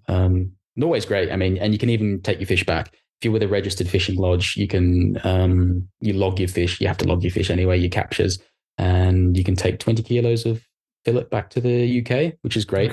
So if you do a autumn trip, which is probably the time I would recommend to go. A lot of people think going July is going to be great because it's the warmest, but because they get north of the Arctic Circle, they get 24-hour daylight for a certain period of time. The marine plants just go bonkers. It's like a hydroponic setup. It's like being, it's like people growing weed with 24/7 lights. Like it grows quick. So you often get dirty visibility because there's lots of marine spawn and growth and that sort of stuff. So like algal bloom. Yeah, like that sort of stuff, but turbo because you've got UV non-stop. So I would avoid, some people do dive around June, July, but I probably would wait a bit later in the season to go. But Norway's great. Heaps of fish. You can shore dive, you can get a boat. But if you do it yourself, I mean, the first trip I did for halibut, I think we paid between 5 of us, accommodation, boat, fuel, food. You take all your own food. You just get a bag to load up at Tesco's. I mean, Andrew Gom, he took a carton of Foster's over because it was that much cheaper to buy it from Tesco than it was over there. And then you put your fillets in it on the way back once you eat all the food. But nice. I think it cost us 600, 700 quid each for 6 days diving. Jeez, that's flights. Awesome. That's great. Our Sky trip was. We should have gone to Norway. No, Arian, we loved our trip up to you. Yeah. You went with Arian? I love Arian. He's a lovely guy. He's a very handsome dude. I'm just going to put it out there on the podcast. He is a good-looking dude. Yeah, very nice as well. Shame about his job role, though. Bloody please. Yes. I went to Finland with him actually this year. But yeah, he's great fun. I loved my time with Arian. Good chef as well. Loves to get stuck in. Yeah. He was also in the Navy as a chef, I think. But yeah, good lad. But yeah, go to Norway. You can go to bougie places. I went to a bougie place the second time when I actually shot a halibut, and fuel was like about 4 quid a litre because they made you buy their fuel and that sort of stuff, which is pretty punchy. Well, as we were saying earlier on, I think we've got a listener that's messaged us, Axel. If you're listening, which I know you are, we're going to be talking to you soon to get up. Oh, Axel from Arctic Spearfishing. Axel Ostervik. Yeah. He's. I think I saw him when I was up there on one of the trips I was with actually when I was there, and he just happened to be out spearfishing as well. But every time I see people go with them, every time I see people go with him, they do really well. And if you want to cut out that wasting time for the first 3 days trying to find fish, get a guide, because those guys dive up there all the time. So you'll have a blast if you go with them. That was exactly the same with Arian. The first day, sort of within the first 10 minutes, you're tired after the long drive because we drove up there. So it's like 13 and a half hours. We drove through the night and then had to dive that day that we got up there. So we were sort of up there at 3 a.m., 4 a.m., and then diving at 9 a.m. With Arian saying, come on, you pussies, get that cold water in your suit. It's sort of like, but with Arian, it was first dive straight out of the boat, there's fish. That's what you want. Yeah. It's that local guide. So yeah, no, really good. Next question. So this is kind of an either or a choice question. Okay. Talk to fish, but only in broken Spanish, or ride sharks, but only premature lemon sharks. I would go the Espanol. Be able to talk to fish. Yeah, come Not here. sure who that question was from. I think you might have a few funny questions. There's more of them, Dan, I'm afraid. Yeah, no. Next one is: has he ever seen or speared a Dover sole here in the UK? I've never seen a Dover sole. Never speared one. No. I know guys. I see people every time over the summer.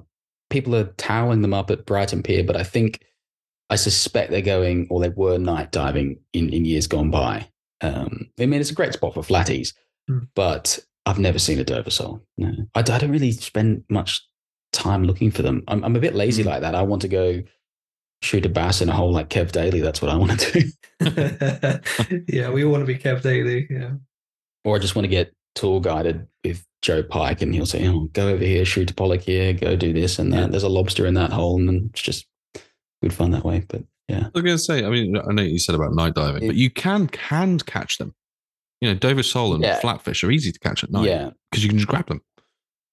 Yeah, I've hand caught some fish in Denmark before, like that flatfish, but just with a knife you can jab them. The only reason I'm miffed about the EU law is because I wanted to go shoot a sea trout in Denmark, and I was going there for work a lot the year before and the year of that they brought that ban in. And I just missed out because you kind of got to go at, if you go there in May, you have to be diving at 1 a.m. because the sun doesn't, it's still pretty light at 11 p.m. sort of thing. Yeah. So I missed out on that. That was one thing I regret about the night diving, but I don't have too much interest in the night diving myself. But, if I was going to go see a massive Dover sole, I could probably be convinced otherwise. When you come down this way, we'll have to take you out for a night hand catching session. It's we have a few good spots for Dover sole around here. I would love to shoot one. Well, catch one. I'd love to eat one. Yeah, I've got loads in the freezer if ever you want any. Next question: Vegemite or Marmite? It's not even a question. Vegemite. Candy P. Not a chance. Marmite for the win. The viscosity of Marmite concerns me because it will actually run really out. Thick. It's not thick. What? It's Marmite. If you look on a Marmite jar, there is a flat spot on the side of it. And that is because when you get to the bottom of the Marmite jar, you can turn it on its side and store it that way so you can scrape it out easy with a knife because of its low viscosity compared to Vegemite, whereas Vegemite is a solid paste. You can leave a jar upside down and it won't come out. I love Vegemite. I don't think I've ever tried Vegemite then. Maybe I've tried some knockoff versions because I've always thought that Vegemite was like a liquid version of Marmite. Vegemite is like black boots polish. Right. Like proper thick. Like actually, and people say, oh, you're supposed to do a little bit of a toast. I put it on thick as I eat teaspoons of that gear. I could Vegemite on toast and bananas. I lived on that for nearly 28 days when I was on this expedition or that documentary in Timor-Leste because everyone got giardia from eating funky foods and stuff like that. Which is like a stomach parasite that lays an egg and then explodes in your intestines and you shit yourself for 7 days. Nice. Yeah, terrible. Everyone got it except me. But I would, in the morning, I'd just be like bananas, white bread, Vegemite. That's what I'm having for lunch. And then I would risk the biscuit. I would roll the dice on whatever they serve for dinner. But yeah, love it. Vegemite, cannot rate it high enough. Next one is, how do you keep up your dive fitness in the winter? I don't. Yeah. You said that you and Hannah were going to go join a club though, right?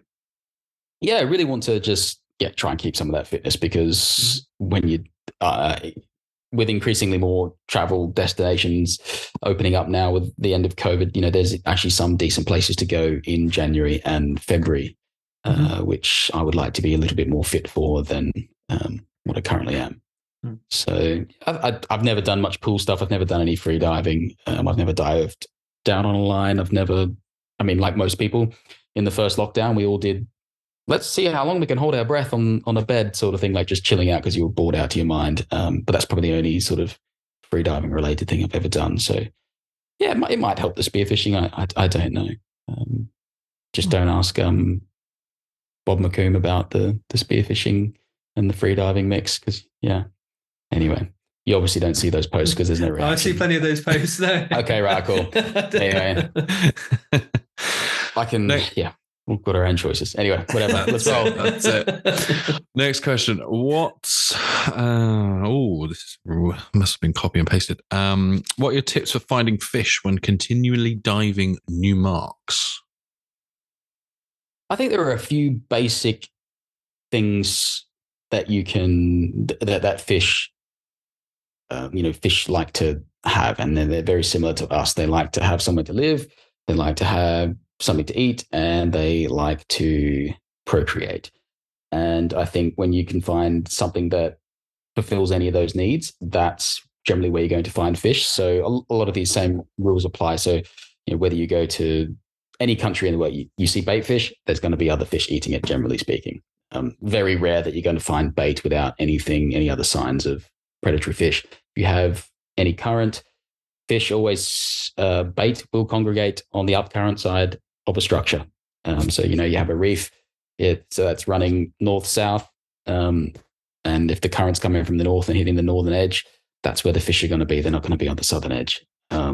So finding new spots, so when you are diving new places, write down what conditions you went to these places, because I can tell you that there's some rocks that I would dive in Australia that are the size of a small house, and you can go there one day and there is not a single scale of a fish sitting there, and you can wait 4 hours and the tide changes and pushes from a certain direction and you can't see the bottom because there's so many fish. So just because a spot doesn't have fish on it on a particular day doesn't mean that it's a terrible spot. I mean, obviously, if you're swimming over a massive patch of sand that's got no features and nothing, it's probably not a great spot.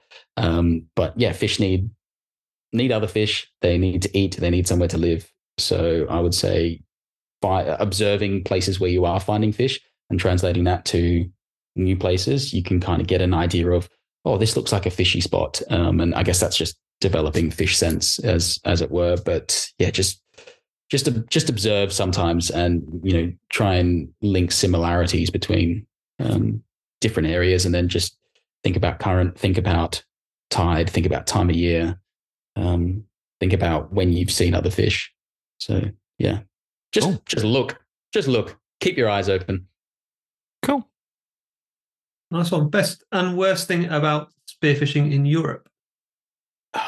Best thing about spearfishing in Europe. It's so varied. You can, there's so many different things. You can be shooting a halibut in Norway. You could shoot a massive wahoo in the Canary Islands. You could shoot a dentex in the Mediterranean. You can be shooting sargos in 3 foot of water in Portugal. There's so many, it's because it's so large, it's so varied. And the food, all these places you go to, they've all got their different methods of cooking things. So I would just say the variety. And the worst thing about Europe, I think that does kind of grinds on me. It's just everybody thinks their country's the best, which is I don't think Australia is the best country in the world. I'm just going to say it. I mean, I haven't been to every country in the world to know that, but everyone, you post a video about Greece. Greece is terrible. Come to Cyprus, it's way better. Or you post a video about Portugal. Why didn't you come to Spain? You post a video about Albania. Oh, Albania. Montenegro is way better. I'm like, hey, it's like a couple hundred clicks up the coast. It's pretty similar. Anyway, I think just that sort of people are very passionate about their own countries, and that does get a bit annoying sometimes, because they go, oh, I don't know, it just pisses me off a little bit. I'm like, I don't care what, it doesn't mean you're any better if you can, shoot a fish in Italy versus Greece. I mean, I had someone message me and say, oh, we're trying to settle the debate. Where's it harder to shoot fish, Greece or Italy? I'm like, does it matter? I think that kind of just annoys me. But except the Scandis are all really nice. They don't give a crap. They're just happy to dive. So in your escapades then, for the UK on that, I mean, I would have thought that the UK is quite humble in that. Do you get much sort of that? The UK is the best, England's the best, Scotland's the best, or It's just from the bloody Cornish.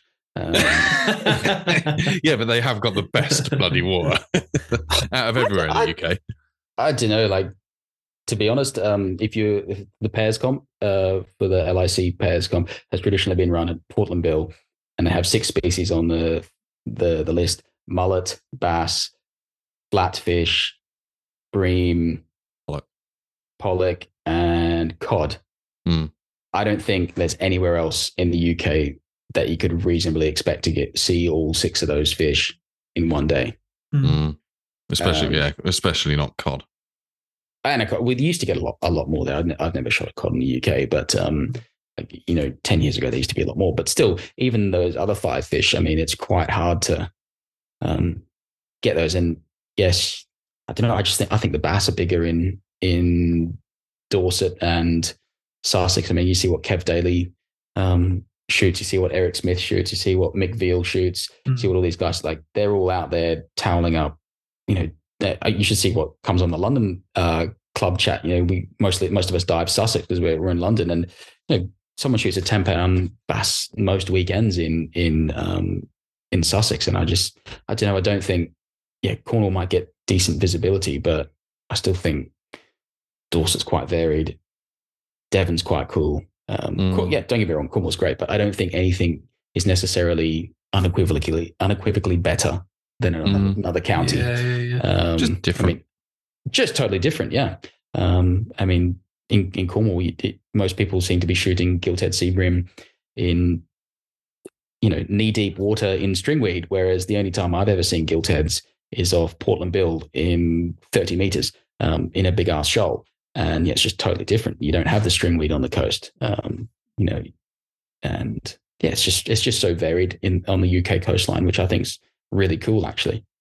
But I don't think one's better than the other, and I don't think the UK. I just think the Cornish think that Cornwall's the best, and the Cornish normally think that the Cornish are the best, and they still think that they're their own country. But never mind.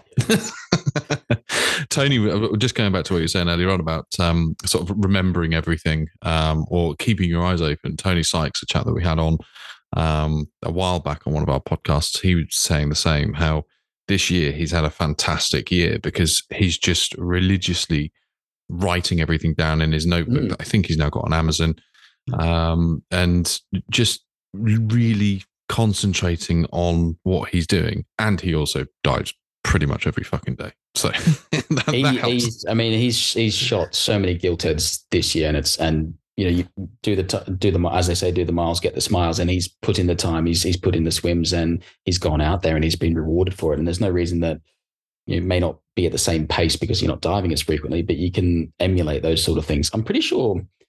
I mean, one of my first spearfishing mentors, he had diaries of every dive from the 80s up until like the late 90s. Wow. And he, every time he went diving, everything. And I'm pretty sure, I've never seen them, but I'm pretty sure Kev Daly has something very similar. That's his hacks, is it? His aim. I think he's just more committed. I mean, I've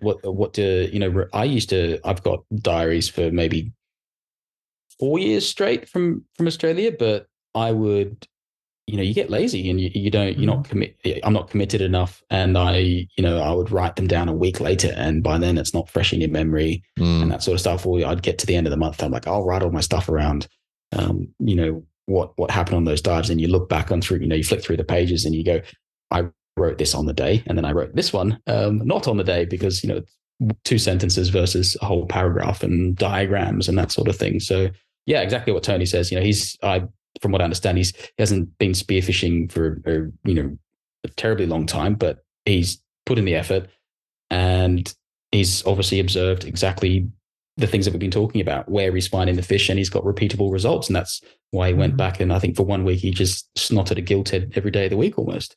Yeah. Awesome. Yeah. So what small prep makes the biggest difference? I'm quite a gear nerd. So I think I've had this conversation many a time with people about, there's generally 3 things that make a great spearfisher: fish sense, diving ability, and gear. And, for me, fish sense, you're always developing and learning. Diving ability, I'm not the deepest diver out there in the world. I don't have the longest breath hold. But gear, it's all those little 1%ers that add up to more success. Like that story I was telling earlier about the Red Emperor with Tim. Tim is phenomenal. He's him and Bryson are probably two of the best, certainly the two best divers I've dived with in Australia. I mean, I've seen them, Bryson come off a 6-week work stint, not diving at all, and second dive of the day, 40 meters. And they're insanely athletic people. They got incredible fish sense, but Tim is terrible at gear maintenance and gear. And it's cost him fish. Like I've got videos of him, shooting fish and the floppers come straight back out and he's underwater mashing his rife against the coral in frustration. I just think, and so for me, gear is something I can absolutely always, there's no excuses for me to have gear failure. I never touch wood. I don't swim out and, on a shore dive and then load my spear gun and my rubber pops or fails. It just doesn't happen because I learn how to tie my bands. I don't take any risks on a bridle looking a bit dodgy. I don't have my mono snap. I change it if there's any problems in it. And so I think the easiest preparation you can do is make sure your gear is in the best condition it can be. Tune your flopper before you go out because, you spend all this time, you swim ages, you get in a position, you find a fish, you hunt the fish, you pull the trigger, you put the spear into the fish, you've got all that way and you didn't tune your flopper and you lose the fish. You just think that is just madness not to, do something about it. I went through a stage when I was trying to shoot a wahoo.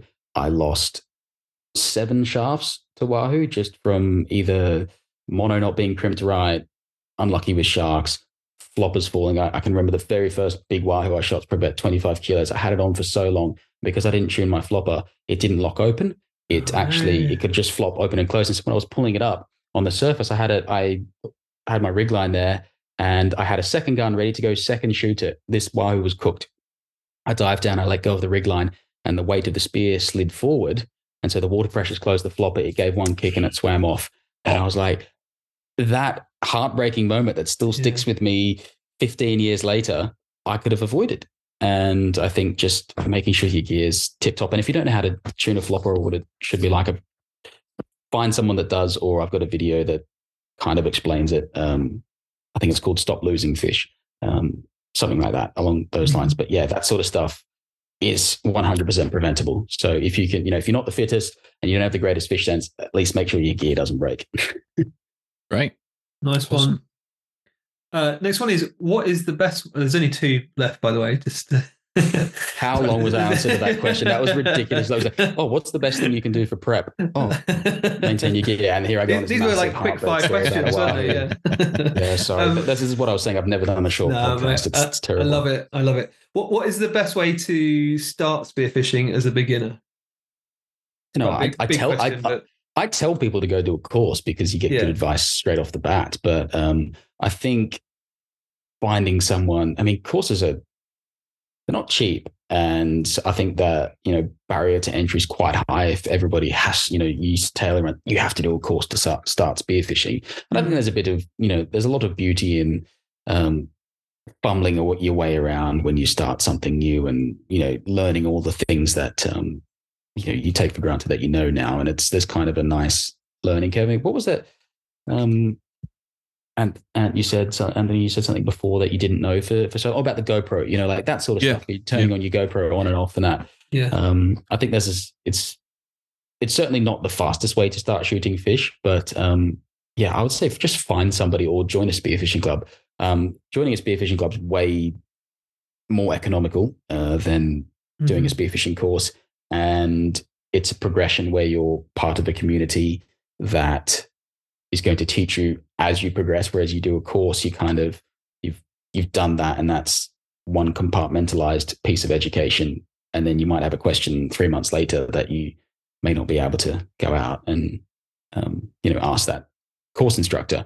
Diving with different people, you learn so much because everybody does things so differently. Like the amount of different gear I saw from Portugal to Spain, Albania and Greece and Italy, everybody's gear's so different. They do things for different reasons. Some of that you like, some of it you don't. But joining a club, I would say, as a new spearfisher, or find a friend that is into it. Can't stress their club enough. I was a big part of a spearfishing club, and it's it's a really beautiful thing when it's done well and not overly politicized. I can still remember. That's what I would have said. Is club for me was the biggest thing that sort of gave me the leg into other people that have already been spearfishing forever. Davo is one that I get ribbed for constantly as my sugar daddy. Yeah, but he's been diving since the dawn of time, so you'd be foolish not to listen to him. And other people and go into competitions and just get involved in it. The best thing I would say is for me, best way to start, just get involved as much as you possibly can and meet as many people and be as social as possible, because although spearfishers very much do not like socially sharing their secrets after a competition, and I can't remember who I was having a conversation with. So you get to a competition in the morning, nobody will tell you anything. They're not releasing their secrets. They're not telling you whether they're going left, right, up, down, nothing. No one tells you anything. Until after the competition, everyone tells you everything. And it's just, even if you were just to turn up at the end of the competition and not even take part, the amount you could learn, it's that social. As you know from those competitions, when you're saying, you said you weren't particularly competitive, I think busting your balls for 6 hours, or your ovaries, or whatever, I don't want to be gender stereotyping here. Busting your butt for 6 hours, you even if you don't, shoot some fish, you get to see what the potential is of a spot, and you've something to strive for as well, and say, well, look, we all had the same opportunity here. And it kind of gives you that, for me, it gives me that drive. Obviously I go to a competition, I want to do well, but it also gives you that opportunity to go, hey, I'm not as good as I think I am. I need to learn some things. What can I do better? It gets you thinking about what you can improve on when you see other people's catches. My measure for how well I've done at a competition is, did I shoot everything I saw? And most of the time it's a no. But if you shoot every single fish that you see that's valid on the day, you can't do any better. Than that. You can't be too upset with yourself. But joining a club, getting involved, even just like a social competition, anything where you can just be around other people and absorb the information is really good if you're a beginner. And that's very daunting. If you've never gone spearfishing before, I would say maybe go without a gun. Don't go with all the faff. Go snorkeling as such, and do that. If you're like super box fresh sort of thing, getting into it, just don't get a gun straight away. Get a hand spear. You'll learn way more hunting technique using a hand spear. It's one thing I wish I did, is used a hand spear when I was starting out, because you just have to get so much closer to a fish. Have you done much of that? Or never? No. I've used like a hand spear maybe once or twice. I've heard a lot of advice. Use a hand spear. Don't go out with a gun.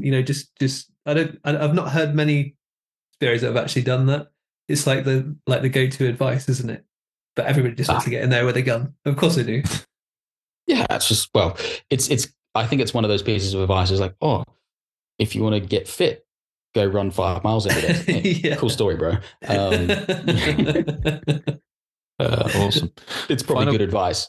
Yeah. Final question: best eating fish in Sydney. Best eating fish in Sydney. You can get lots of different things in Sydney. I would probably say, if you would, maybe a red rock cod, which is the red scorpion fish. It's quite good in Sydney. Depends on your taste as well and what you're trying to cook. I mean, like a kingfish is, tail kingfish is great if you want to do some sashimi. The red scorpion fish, probably not the best thing for ceviche. Oh, they're all right for ceviche and that sort of stuff. But there's lots of tasty things, and it all depends on your personal preferences and how good you are at cooking. But if you were to go top 3, I would say probably your red scorpion fish, maybe a dusky flathead is quite good. Got a soft spot for those. Used to towel a lot of those up when I was younger, and they sit still. It's like the equivalent of a flounder in Australia, but a bit different. maybe a yellowtail kingfish. They're pretty good to eat for sashimi and that sort of stuff. But Nice. yeah, that's probably about it in Sydney. Oh, there's lots of other tasty fish you can shoot there, but if I was going to pick them, yeah, I'd say that. Need to try it someday. Well, thank you so much, Dan. I know it's been quite an epic evening of questions. No problem at all. You must be knackered. Totally fine. For those of you, the listeners that don't know where to find you and your contact details and YouTube channel and stuff like that, do you want to just give us a quick where can we find you? If you go to youtube.com/Daniel Mann, you'll find me there. Or if you type in Spearfishing Daniel Mann, you'll find that on YouTube. Same on Instagram. If you want to send a message, it's weird. YouTube doesn't really have a DM function, so you can't really send direct messages. You just got to comment, haven't you? You got to comment, yeah, and then sometimes YouTube flags it up and says this is inappropriate because whatever, I don't know. Or if you put a link in, your comment doesn't get shown. But send me a message on Instagram. I'll eventually get to it when that goes to a message request folder and that sort of stuff, and you got to dig into it. But anyway, shoot me a DM on Instagram. It's probably the easiest way to get in touch if you want to. Yeah. Perfect. Thank you very much for coming on. It's been an absolute pleasure, and we wish you all the best of luck. Getting to that 1 million. It's yeah. We want a really good video. We want a really good video of that plaque for 1 million. Yeah, I'll promise to do something not as anticlimactic, but and if I come to a competition, I'll dig out my plaque out of a box that's in a storage unit at the moment. That'd be great. You can actually order, if you ever get a YouTube channel that gets to 100,000, you can actually, they give you a card and you can order, multiple copies. Then you can just email and say, and pay for it. They give you the first one for free, but I think you can buy additional ones because, some channels are obviously made of more than a single individual. So if you know someone and you want them to get a plaque, you can get whatever you want written on it as well. You can change it. Nice. You can I might have to you can buy one on eBay. I'm sure you can buy one on eBay for sure. Nice. But yeah. Cool. Awesome. Well, thank you very much again. And we hope to see you next year. And we in the flesh. That's it. And look forward to all the videos coming out with all of those 4 terabytes of stuff you've got to sift through. Yes. Thank you very much. Awesome. Cheers, Dan. Cheers, Dan. Wow, that was amazing as usual. Christ, he's got some bloody information in him, that boy. Yeah. But, and he talks. He was really good fun, actually. And there's obviously some stuff that we won't put in the podcast that we discussed after when we stopped recording. But he's just a lovely guy, isn't he? Yeah. He's a really, really genuine bloke. Yeah. The bits that we had a chat after the recording of the podcast, there's some really good ideas, and very much looking forward to seeing his channel grow, and hopefully a few of the ideas come to fruition. But we've got dirt on you now, Dan. Well, I actually feel a bit honoured because I kind of feel like a listener because obviously I wasn't partaking in the episode, but I managed to actually get to listen to it, obviously, because we uploaded it to Drive, but I listened to it and I managed to listen to all of it, which, unedited, which obviously the listeners aren't going to be able to do. So yeah, it was awesome. Loved it. Really, really good episode. And the guy's just like next level there.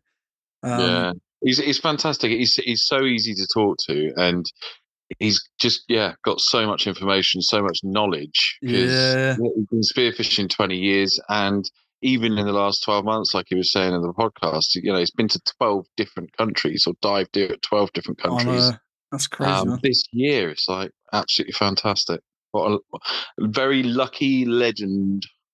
Yeah, cool. We got some good info on Norway as well, didn't we? So I think that'll be in the group a little bit later. Get started on the planning of that trip. Or you lads want to get up to Norway next year, don't you? Yeah, that's it. Well, I think this is going to be the third time I've probably said his name in this podcast, but Axel Olstervik, we're calling you out. You've messaged us before. Once you listen to this podcast, you need to get in touch so that we can arrange something for at least us three next year, but we've got a little group of our local friends that I'm sure probably another 3 or 4 would want to tag along. So we need to try and figure out a 7 of us trip to Norway. Sounds like a driving Anthony's van situation. Nah, Ben won't do it because of personal space reasons. It's fine. No, we're flying to Norway. I mean, how the hell Dave and Tom survived 13 hours with you both ways with me? Yeah, exactly. So yeah, no, it'll be something to look forward to next year. But I don't know if you're going to be able to fit in the Azores and Norway. Oh man, I don't know what's going on. Permission. I was going to like that's a shock. Hey, Haley's still not happy with you since a couple episodes ago when you called her out. So, what did I say? You called her out because she didn't clean my wetsuit. Oh yeah, well that's fair enough. Haley, what are you doing? Have you still not watched the wetsuit? Yeah, we'll see what happens there, but yeah, it'd be epic, man. If we can get over there and sort something out, that'd be cool, man. So we got a few listeners over in Norway, so yeah, might be able to sort something out. Yeah, was it the 4th country on the stats? I think we had a thing from Spotify this week, didn't we? Breaking down the listener stats. Oh yeah, we had the Spotify. Was it called Wrap Up? I think it is. Yeah, that sounds right. Yeah. Yeah. So there was quite a few stats on there. I mean, literally, because I texted them over to you guys last night, didn't I? Because I looked at it and I thought, oh my god, what is this? And I was too excited, so I had to send it over to you. We're in the top 10% of the most shared podcasts globally. Yeah, I thought that was epic. And the listeners scored your podcast 4.8 out of 5. So these stats are amazing. Yeah, thanks so much, everybody. And we're in the top 10% most followed podcasts globally. It's insane. That is, like us 3 idiots. Can you even imagine? Yeah, it's crazy. Thank you, everyone. We're really, we're thankful for the support, and we're going to keep doing it and keep getting really good, cool guests on. Absolutely, that'd be amazing. Well, as Rich was saying at the beginning of the intro, there's the competition. So, Rich, tell us again about the comp and how people can win shit. Yeah, so we got like quite a few cool prizes. But yeah, if you want to check it out, get involved. Follow us on Instagram. It's all on there. So it's the _Spear_hangout on Instagram, and all the details are there. And yeah, again, massive thank you to the sponsors for getting on board and providing the prizes. Yeah, amazing. And so, cough my guts up. What's coming up next week? I'm not sure, to be honest. I think we'll have to figure that one out. Yeah, but we do have a special guest the week after, don't we? We do. Yeah. Were we going to say, or should we? I don't know. I'd probably better confirm with him first. But yeah. Well, I think next week we were going to record one with someone that we're not going to drop until later on or something. I know we were playing around with how we were going to drop the dates for a Christmas. Yes. So we definitely did not to mention it tonight because No. Yeah. So basically, we're planning to get a very popular person on, and we'll be dropping it over the Christmas period if it happens. Yep. Sweet lads. Oh, good luck in your operation tomorrow, Rich. Hopefully that gets rid of the pain. And cheers, lads. No worries. I'll catch you in a couple of weeks when I'm back in the water. Excellent. Well, we'll speak to you next week in the podcast. Catch you later. Cheers, guys. Cheers, boys. Good night.